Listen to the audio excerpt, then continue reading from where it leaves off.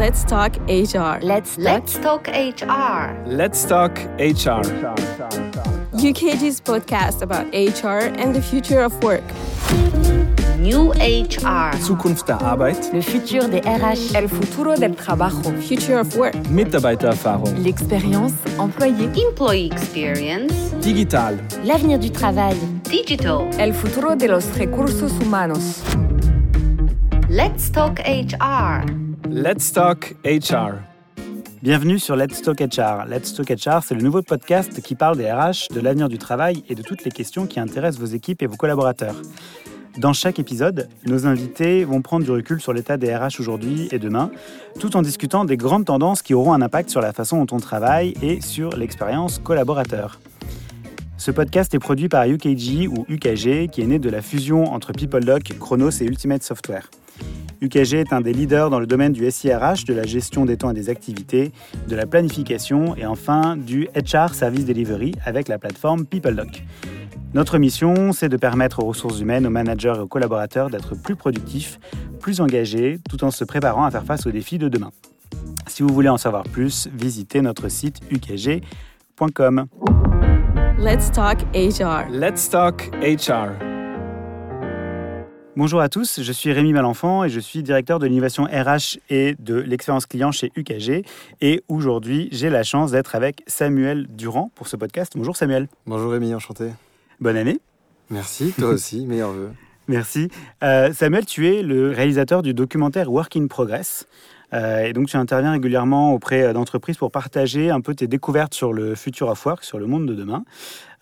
Et chaque semaine également, tu écris sur les transformations du travail dans ta newsletter qui s'appelle Le billet du futur. Et puis tu publies également régulièrement des tribunes dans la presse. Est-ce que tu peux nous expliquer un petit peu plus ce qu'est le documentaire Work in Progress et comment tu t'es lancé dans cette aventure ? Ouais, ce documentaire, il met en avant les différentes façons de donner du sens à son travail au sein de la thématique du future of work. Et ce sujet du future of work, c'est un sujet auquel je m'intéresse depuis quelques années, 2-3 ans maintenant. Parce que quand j'étais en école de commerce, j'ai fait une césure où je suis parti explorer le monde de demain dans le travail et principalement sur la relation entre les freelances et les entreprises. J'ai fait une centaine de rencontres dans 13 villes du monde pendant 6 mois. Ce qu'on appelle une learning expedition. Et je suis revenu chargé de bonnes pratiques que j'ai publié dans un rapport d'études. Et ce rapport d'études, je l'ai publié. J'ai ensuite fait des conférences, j'ai écrit des articles pour partager tout ce que j'avais appris. J'avais une frustration, c'est qu'un rapport d'études, il n'y a pas grand monde qui le lit, à part si on est vraiment dans la thématique très centrée. Ouais. Clairement, si on est RH, on va lire ce rapport, mais ça ne va pas toucher plus largement que ça. Et en parallèle, je voyais des super documentaires sur différentes plateformes qui étaient où à la fois je passais un bon moment et en plus j'apprenais quelque chose. Je me suis dit, ça c'est un format qui est assez sympa.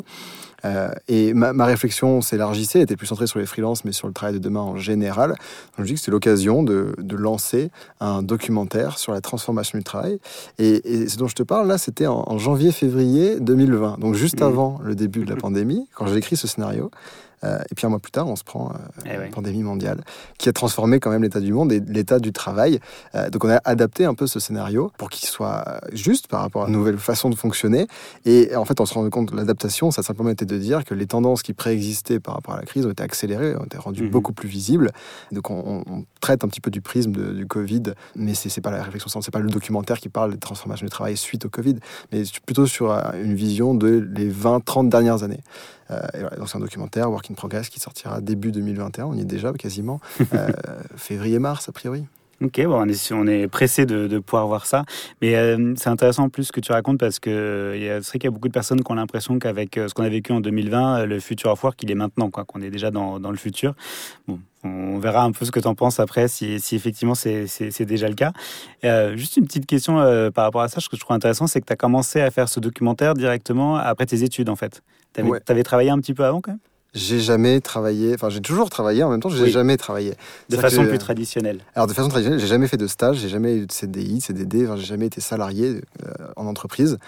J'ai créé une entreprise, ma boîte, et donc j'ai goûté assez tôt à l'entrepreneuriat et dans la foulée le freelancing aussi. J'ai fait une vingtaine de missions en parallèle de mes études et ayant goûté assez tôt, je pense, à cette liberté de l'entrepreneuriat et du freelancing, je m'imaginais pas du tout ensuite faire des stages en césure. Ouais. C'est pour ça que je voulais lancer mon projet qui s'appelait Going Freelance, cette Learning Expedition, et que je me suis posé aucune question. Dans la foulée des études, je me suis lancé en freelance, mais en réalité, il n'y a pas eu de lancement. C'est plutôt que mes études ont été éclipsées par mon activité professionnelle, qui d'ailleurs, je passais plus de temps à bosser en freelance qu'à aller en cours, parce que j'ai trouvé plus de plaisir, et puis parce que j'avais l'impression d'apprendre beaucoup plus aussi dans mes missions, dans mes relations avec d'autres personnes, d'autres entreprises, d'autres freelances, beaucoup plus que dans des cours dans mon école à Grenoble. Je pense que tu représentes bien un peu des tendances de façon de travailler qui vont arriver dans le futur. Tu es peut-être déjà un peu dans le futur, toi, en fait. Et en tout cas, c'est beaucoup de questions qu'on se pose dans les ressources humaines. Alors, nous, chez UKG, on aime bien, justement, une fois par an, faire un peu le point sur ce qui s'est passé dans le monde et essayer d'identifier un peu des grandes tendances qui vont venir impacter le monde des ressources humaines, le monde des organisations à l'avenir. Et donc, on voulait un peu parler de ça avec toi aujourd'hui pour avoir justement ton point de vue, parce que c'est certainement un point de vue un peu plus en avance. Et donc, on identifie un peu 3 grandes tendances pour 2021. La première, en fait, c'est quelque chose dont on a quand même beaucoup entendu parler à cause de la pandémie, c'est la question du sens du travail. Dans un monde où tout d'un coup, tout s'arrêtait un petit peu, beaucoup de personnes étaient chamboulées dans leur façon de travailler, se retrouver à travailler chez eux notamment. Il y a beaucoup de personnes qui se sont posées la question du sens de leur boulot. Et alors, le sens de ce qu'ils font eux-mêmes, ça va aussi un peu plus loin sur quel est le sens de l'organisation à laquelle j'appartiens, mon entreprise, à quoi elle sert exactement, quel est vraiment le but de mon entreprise. Et finalement, c'est un peu un thème ancien qui est le thème de la responsabilité sociale des entreprises, mais qui est vu un peu avec un prisme un peu différent. Est-ce que dans les entretiens que tu as pu avoir, tu vois justement de plus en plus d'entreprises qui se disent la question de la responsabilité sociale des entreprises, c'est plus juste un sujet de com', mais c'est un vrai sujet qu'il faut prendre à bras-le-corps maintenant? Oui, complètement. Déjà, parce que personne n'a envie de travailler pour une entreprise qui détruit la planète ou qui exploite des jeunes enfants. Ça paraît une évidence. Et donc, c'est de moins en moins accepté à l'époque où toutes les informations circulent. Avant, quand une entreprise avait des pratiques obscures, elles pouvaient être occultées. C'est plus le cas aujourd'hui. Tout se sait. Et au-delà des pratiques obscures, sans aller chercher l'exploitation, la destruction de la planète, tout simplement, la com de l'entreprise, il y a une dizaine d'années, c'était la communication dictée par le service communication. Or, aujourd'hui, c'est le service communication d'une part, mais c'est surtout beaucoup plus ce que disent les personnes qui gravitent autour de l'entreprise, qui composent l'entreprise et qui s'expriment très librement sur les réseaux sociaux ou sur des sites comme Glassdoor, par exemple, qui donnent leur avis. Et on ne peut pas cacher ce sujet-là. Donc, ce sujet du sens au travail, il est de plus en plus présent, et notamment avec la pandémie, parce que on a tous eu le temps chez soi pendant le confinement de se dire est-ce que mon job est essentiel ou pas. Il y a cette distinction et ces mots difficiles quand même de dire c'est essentiel, tu peux travailler, ou c'est pas essentiel. Par contre, tu vas rester chez toi et tu vas te tourner les pouces peut-être, ou travailler de nouvelles façons. Et puis j'ai l'impression surtout que on a rarement l'occasion de se poser la question du sens au travail quand on choisit un job, parce que toutes ces questions qui sont pourtant fondamentales et cruciales, elles sont éclipsées par des questions qui sont superficielles, qui sont je bosse pour telle boîte plutôt qu'une autre parce que y a tel salaire, parce que y a les sièges sociaux qui sont pas loin de chez moi, peut-être parfois parce que j'ai tel statut. Et donc la question de à qui est-ce que je veux donner ce que j'ai de plus précieux, c'est-à-dire mon temps, cette question-là, on se la pose assez peu parce qu'elle est éclipsée par cette considération. Or, j'ai l'impression que plus on va vers le future of work, plus on va pouvoir se poser ces questions-là, parce que ces considérations matérielles vont pouvoir être dépassées assez rapidement. Je prends l'exemple d'une boîte comme Basecamp, par exemple, qui par exemple, a des salaires qui sont tous indexés sur San Francisco. Donc, ils éliminent le sujet de l'argent en disant, de toute façon, on va vous payer comme les meilleures entreprises payent leurs meilleurs salariés. Et en plus, on vous laisse la possibilité de travailler depuis où vous le souhaitez dans le monde. À partir de là, la question, c'est pourquoi je bosse pour Basecamp plutôt qu'une autre. Pas parce que j'ai ces avantages, mais ces avantages permettent de se poser les vraies questions. Et du coup, là, je rejoins une entreprise, je lui donne mon temps parce que je me reconnais dans la vision, je me reconnais dans la mission, je me reconnais peut-être dans le produit, dans le service qu'elle fait, j'ai envie de m'investir. Je me reconnais aussi dans les gens qui la composent. J'ai envie de côtoyer ces gens-là à 8 heures, peut-être 9 heures par jour. J'ai envie de les voir tout le temps, que ce soit par écran interposé ou en face à face.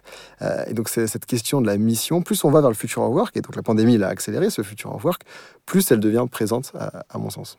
Et tu penses que quand on reviendra justement à un mode un peu plus normal, comme on aime le dire, où potentiellement les gens reviendront plus au bureau, et où peut-être aussi la pandémie sera enfin finie, est-ce que tu penses que c'est une tendance qui peut un petit peu s'arrêter ou réduire un peu, ou qu'en fait c'est une tendance de fond? Je pense que c'est une tendance de fond qui était déjà là avant. David Graeber écrivait sur les bullshit jobs déjà avant la pandémie, bien avant. Et clairement, ce qui a été vécu ne pourra jamais être oublié. Même des entreprises qui qui étaient très très réticentes à mettre en place du télétravail et des pratiques plus flexibles, ont été obligées de le faire à cause de la pandémie, mais ne pourront pas dire on revient en arrière comme c'était avant, parce que la discussion, elle devra se tenir à un moment donné, parce que les salariés qui ont vécu et qui ont pu prouver qu'ils étaient aussi efficaces, qu'ils atteignaient leurs objectifs, vont dire maintenant, en fait, je veux cette flexibilité tout le temps, sur du long terme et pas que sur du court terme. Et puis j'ai l'impression aussi que la réaction en mars a été de dire on va gérer l'urgence du court terme, on va faire ce qu'on peut pour sauver les meubles et s'adapter très très vite.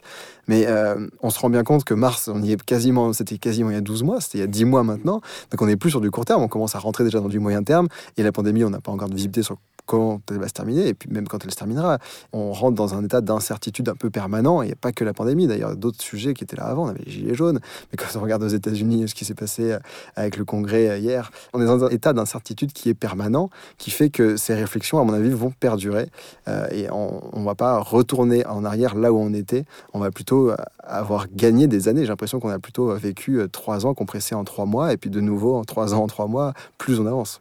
Et c'est intéressant aussi sur ce que tu dis, donc sur les exemples un peu plus d'événements politiques, en fait, ou de mouvements sociaux, comme ce qu'on a pu voir cette année autour de la diversité, autour du racisme, les violences policières. Enfin, c'était quand même une année bien pourrie, on peut le dire. Il y a aussi peut-être une pression sur les entreprises de prendre position sur ces sujets-là. Est-ce que c'est aussi quelque chose que tu vois un peu dans l'entreprise que tu as pu rencontrer ? Oui, en fait, l'entreprise, c'est plus simplement le lieu dans lequel on se rend pour produire. C'est un lieu dans lequel on se rend parce qu'on adhère à une vision en général, pas simplement pour le travail. Et la relation qu'on a avec ses collègues, elle n'est pas simplement professionnelle. On ne se parle pas simplement parce que j'ai besoin que tu m'envoies tel logo, tel dossier, telle note, tel PowerPoint. On se parle parce que tu es Rémi, je suis Sam, et on a une relation qui est humaine avant d'être professionnelle, et on est content d'échanger. Et d'autant plus quand on adhère à la même vision.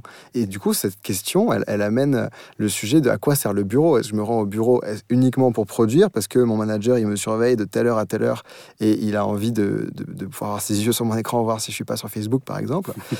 Ou est-ce que je me rends au bureau pour sociabiliser, pour avoir des temps de créativité, de réunion, des tâches que je pourrais pas faire à la maison, mais qu'en revanche, je vais pouvoir travailler chez moi beaucoup mieux en étant très très concentré sur des sujets qui méritent toute mon attention et d'être au calme et de surtout pas être dans un bureau à ce moment-là. Alors, c'est intéressant justement ce point de vue-là parce que j'ai l'impression qu'il y a eu un peu une évolution quand on regarde un peu ce qui s'est passé cette année où effectivement au début quand beaucoup de personnes se sont retrouvées à travailler depuis chez eux, c'était nouveau, il y a peut-être un petit côté excitant et finalement on a commencé à beaucoup dire regardez comme quoi ça marche, finalement on est capable de le faire.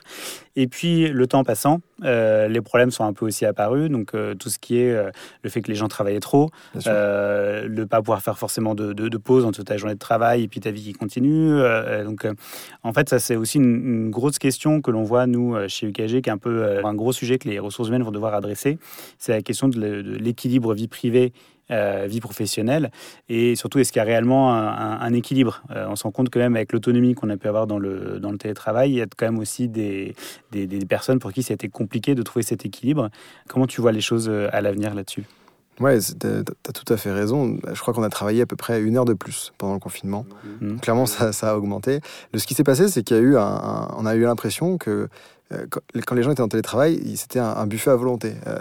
Leur agenda était tout le temps libre, tout le temps ouvert. Comme ils sont chez eux, je peux le déranger à n'importe quel moment, je peux lui écrire, il va me répondre. Qu'est-ce qu'il a de mieux à faire ? Il est chez lui de toute façon. Et donc le souci, c'est que les limites, elles étaient plus les mêmes. Alors évidemment, quand quelqu'un est dans un bureau en pleine discussion avec quelqu'un ou a un casque sur les oreilles, je vais pas lui taper sur l'épaule de façon incessante. Quand j'envoie un message sur Slack à quelqu'un pour lui demander quelque chose qui n'est pas forcément essentiel dans l'urgence, ça a le même effet que si je lui tapais sur l'épaule quand il était dans l'entreprise. Comme d'habitude, il y a des entreprises qui avaient l'habitude du télétravail, qui ont pu le faire parfaitement, et d'autres qui tâtonnaient et qui n'avaient pas forcément les bonnes pratiques et qui essaient de répliquer ce qui se passait au bureau, et donc une culture du présentéisme à distance, en essayant de contrôler et en faisant ça, elles ont complètement effacé l'avantage premier du télétravail, qui est la liberté. La liberté de s'organiser, d'adapter son travail à sa vie, de plus adapter sa vie à son travail. C'est le principal avantage du télétravail, c'est de pouvoir dire déjà on a des rythmes biologiques qui sont complètement différents et on n'a pas tous le même quotidien. C'est pas la même chose de télétravailler depuis sa résidence secondaire avec une pièce fermée et dans un cadre idyllique, dans un petit appartement fermé avec des enfants qui courent et qui crient derrière et des tâches et un devoir familial qui n'est pas le même. Donc les entreprises qui ont été capables de s'adapter à ça et à dire je te fais confiance, tu travailles dans le temps que tu veux, tu dois atteindre tes objectifs et si tu les atteins pas, je vais être là pour t'accompagner et pas pour te taper sur les doigts et dire en fait le télétravail c'est pas fait pour toi, reviens au bureau parce que toi t'es nul, tu sais pas faire. Mais te dire je te donne les moyens de le faire et certaines le font très bien, notamment en donnant du budget pour que les gens s'équipent avec du bon matériel. Il y a souvent une aberration et c'est dans le documentaire justement, j'interviewais Rodolphe Dutel qui est un expert sur le télétravail qui me disait c'est quand même fou les gens qui travaillent sur un ordinateur qui coûte 1 500 € mais qui sont assis sur une chaise à 20 €, qui se détruisent le dos. Et donc les entreprises, certaines qui ont l'habitude de télétravailler comme Basecamp, comme Buffer, comme Automatic, GitLab, d'autres, elles fournissent généralement alors soit au début à l'installation et puis même parfois un petit budget tous les mois pour adapter, soit pour se rendre des espaces de coworking, des consommations dans des cafés quand ils étaient ouverts, ou pour adapter son setup à la maison pour qu'on puisse travailler dans des conditions adéquates parce que finalement elles sont bien conscientes, ces entreprises-là, qu'elles font des économies si elles réduisent leur parc immobilier. Et ces économies doivent être placées dans le bien-être du travailleur et dans la culture d'entreprise d'une façon générale. L'autre sujet aussi, c'était les réunions Zoom. Alors, plus finir, la Zoom fatigue qu'on a tous vécu pendant notamment le premier confinement. J'ai l'impression qu'on en a vraiment abusé. Après, ça s'est un peu calmé, on s'est habitué. Mais quand on regarde les entreprises qui, encore une fois, ont l'habitude de télétravailler depuis des années, c'est pas celles qui passent le plus de temps sur Zoom. Au contraire, elles ont adapté un fonctionnement qui était asynchrone, avec une culture fondée sur l'écriture, beaucoup plus que sur la parole, qui faisait que les décisions pouvaient être prises en temps et en heure, chacun à son rythme, et pas forcément de 8h à 19h. Et ça, encore une fois, ça participe à mettre des frontières. Et après, il y a une notion d'éducation qui est essentielle, qui est l'autonomie. C'est que les entreprises qui travaillent depuis longtemps à distance ont l'habitude de recruter des personnes qui sont assez autonomes, ou de leur donner les clés pour être autonomes, c'est-à-dire, par exemple, en créant ce qu'ils appellent des handbooks, un ensemble, un corpus de règles qui matérialise la culture d'entreprise, d'une part, et qui, d'autre part, donne une forme de grosse jurisprudence dans telle situation par rapport à ce qui s'est passé avant, voilà, quelle décision a été prise. Et donc, tu peux te référer à ça pour prendre une nouvelle décision. Tu as des exemples justement de bonnes pratiques dans ce que tu as pu voir parce que, en fait, l'équilibre vie privée perso, c'est pas que le télétravail, mais ça a été quand même assez révélateur de plein de dysfonctionnements. Et c'est vrai qu'on apporte beaucoup d'autonomie, mais il y a aussi un gros sujet qui est ressorti cette année, c'est comment je peux me rendre compte que certains de mes salariés, certains de mes collaborateurs vont pas bien. C'est très compliqué de se rendre compte à distance. Déjà, parfois en présentiel, c'est pas si évident que ça, mais encore plus à distance. Est-ce que tu as justement un peu des bonnes pratiques que tu as pu voir sur ce sujet ? Je pense qu'il n'y a pas de solution clé parce que le télétravail, c'est quelque chose qui existe globalement depuis 10-15 ans. Avant, ça n'existait pas tellement. Donc, on est encore aux prémices, on apprend. Et ces entreprises-là, elles pointaient aussi une de leurs premières faiblesses qui était le désengagement à distance. Tu vas mettre plus de temps à te rendre compte qu'une personne est désengagée parce que c'est plus facile de feindre le fait que tout va bien quand tu es à distance. Les bonnes pratiques, c'est d'échanger très régulièrement, d'avoir des rapports, des réunions qui sont petites. Les réunions sur Zoom à plus que 3-4 personnes, ça n'a généralement pas trop de sens. Ça n'avance pas, ça dure des heures.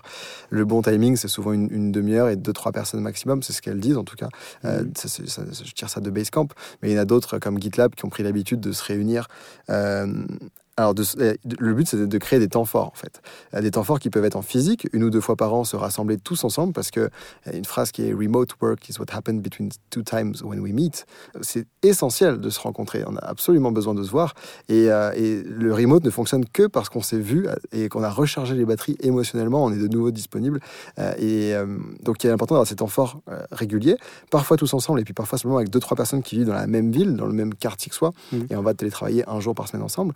Et puis sinon, même à distance, de se dire qu'une fois par semaine, on prend un café. Et c'est pas une discussion. Et des cafés aléatoires, par exemple, dans l'entreprise, un algorithme va me matcher avec une autre personne et on va pouvoir discuter de tout et de rien, se rendre compte qu'on a des vies complètement différentes et faire connaissance. Mais on est dans la même entreprise, on partage la même vision, mais là, on va pas parler de boulot.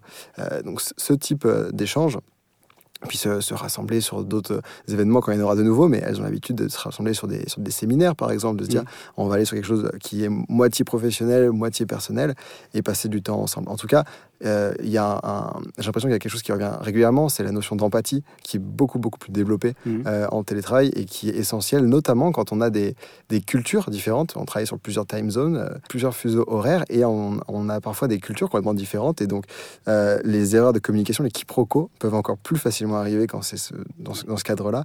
Et d'où l'importance de faire preuve d'empathie et d'être tourné vers la personne, de ne pas juger directement. Si j'envoie un email, tu ne vas pas forcément le lire de la même façon que moi je l'ai écrit, avec la ponctuation, donc, tirer parti des emojis.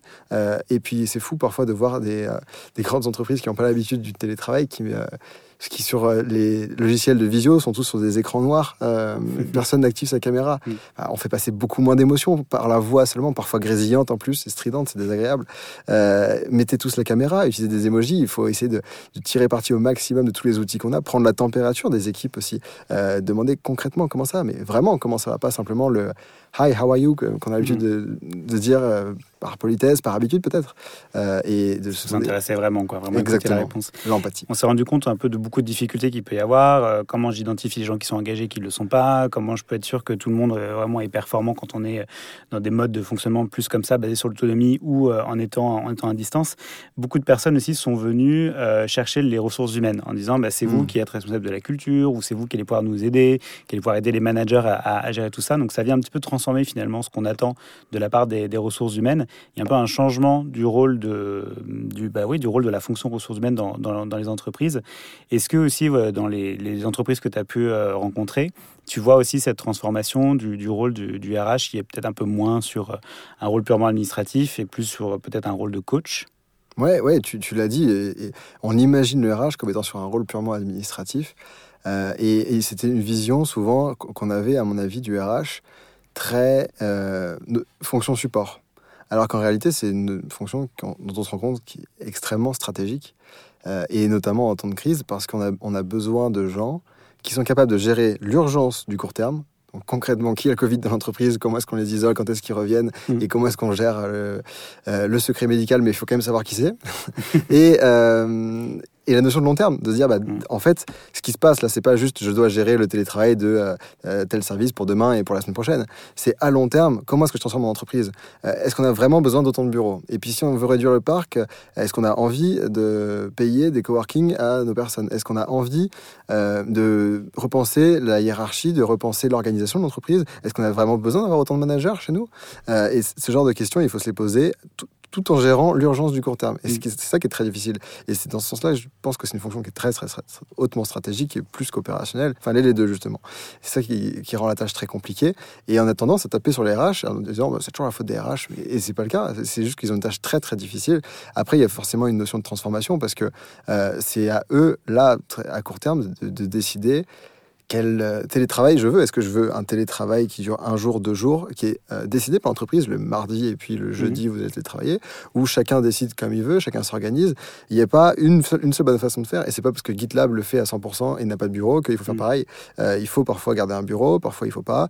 Il faut imposer parfois des jours et il faut se dire tout le monde doit être connecté à 9h, mais pour des entreprises, ce qui va marcher, c'est de laisser complètement les gens libres, et ça dépend de la culture, ça dépend de la vision de l'entreprise, encore une fois, et ça dépend de ce qu'on a envie de faire, de toutes les contraintes qu'on a. Et ça, c'est les RH qui vont le gérer avec les chefs de projet, avec la direction. Donc, besoin de transformation sur ce sujet-là, parce que ça, on ne se posait pas tellement la question. Avant, c'était simplement quelques entreprises qui avaient une vision qu'on disait futuriste et presque parfois utopique du travail.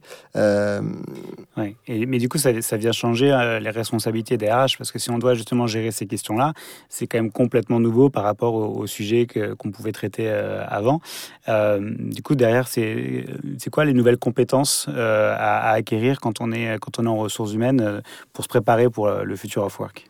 La curiosité, déjà parce que la bonne nouvelle, c'est que les entreprises qui ont de l'avance, dont on dit qu'elles sont dans le future of work, elles sont tellement fières d'être dans le future of work qu'elles communiquent à outrance dessus.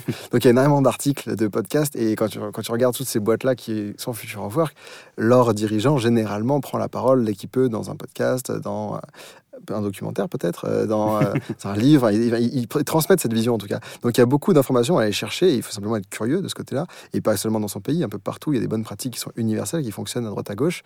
Cette notion d'empathie, de se dire j'édicte pas des règles pour que l'entreprise tourne telle que je l'imagine et telle qu'on le fait depuis des années, mais je vais prendre le pouls de mes équipes. Je vais me demander de quoi elles ont vraiment envie concrètement, et dans ce cadre-là, je vais, après avoir écouté tout le monde, prendre les bonnes décisions. Donc curiosité, empathie, Et puis cette vision de long terme, à mon avis, qui doit être très difficile en tant que RH à avoir quand on a tellement de problèmes au quotidien à gérer qui viennent s'amonceler tous les jours parce qu'on a un environnement qui est incertain. Arriver à garder cette petite lueur de long terme et se dire mes décisions ne doivent pas être simplement dictées par telle annonce du gouvernement, telle semaine.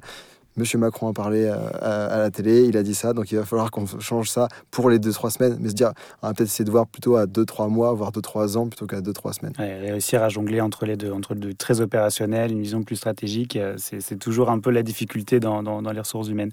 Ouais. J'ai peut-être une dernière question là-dessus, c'est quand on parle justement de ces nouvelles façons de travailler et de plus d'autonomie ou des nouveaux modes de management, il y a quand même souvent beaucoup de personnes qui pensent que c'est une question de génération. C'est-à-dire que voilà, les jeunes, effectivement, attendent ça, mais qu'on ne peut pas transformer des gens qui ont travaillé pendant des années dans des structures beaucoup plus traditionnelles, que ça ne fonctionnera pas.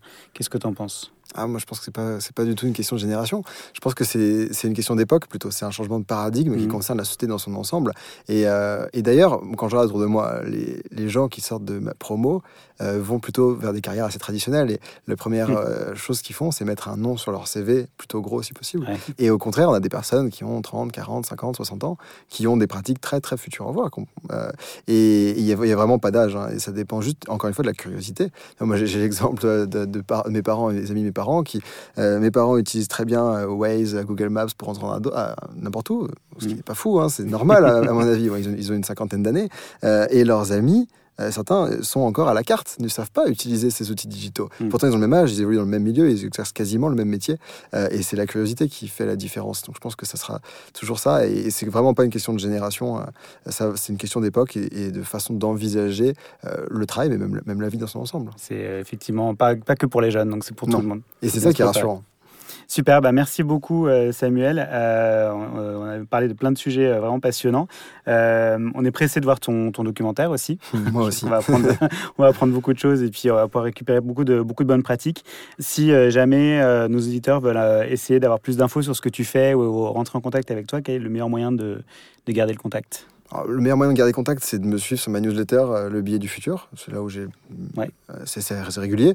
Puis sinon, pour m'écrire sur Twitter, sur LinkedIn, je réponds généralement dans la journée.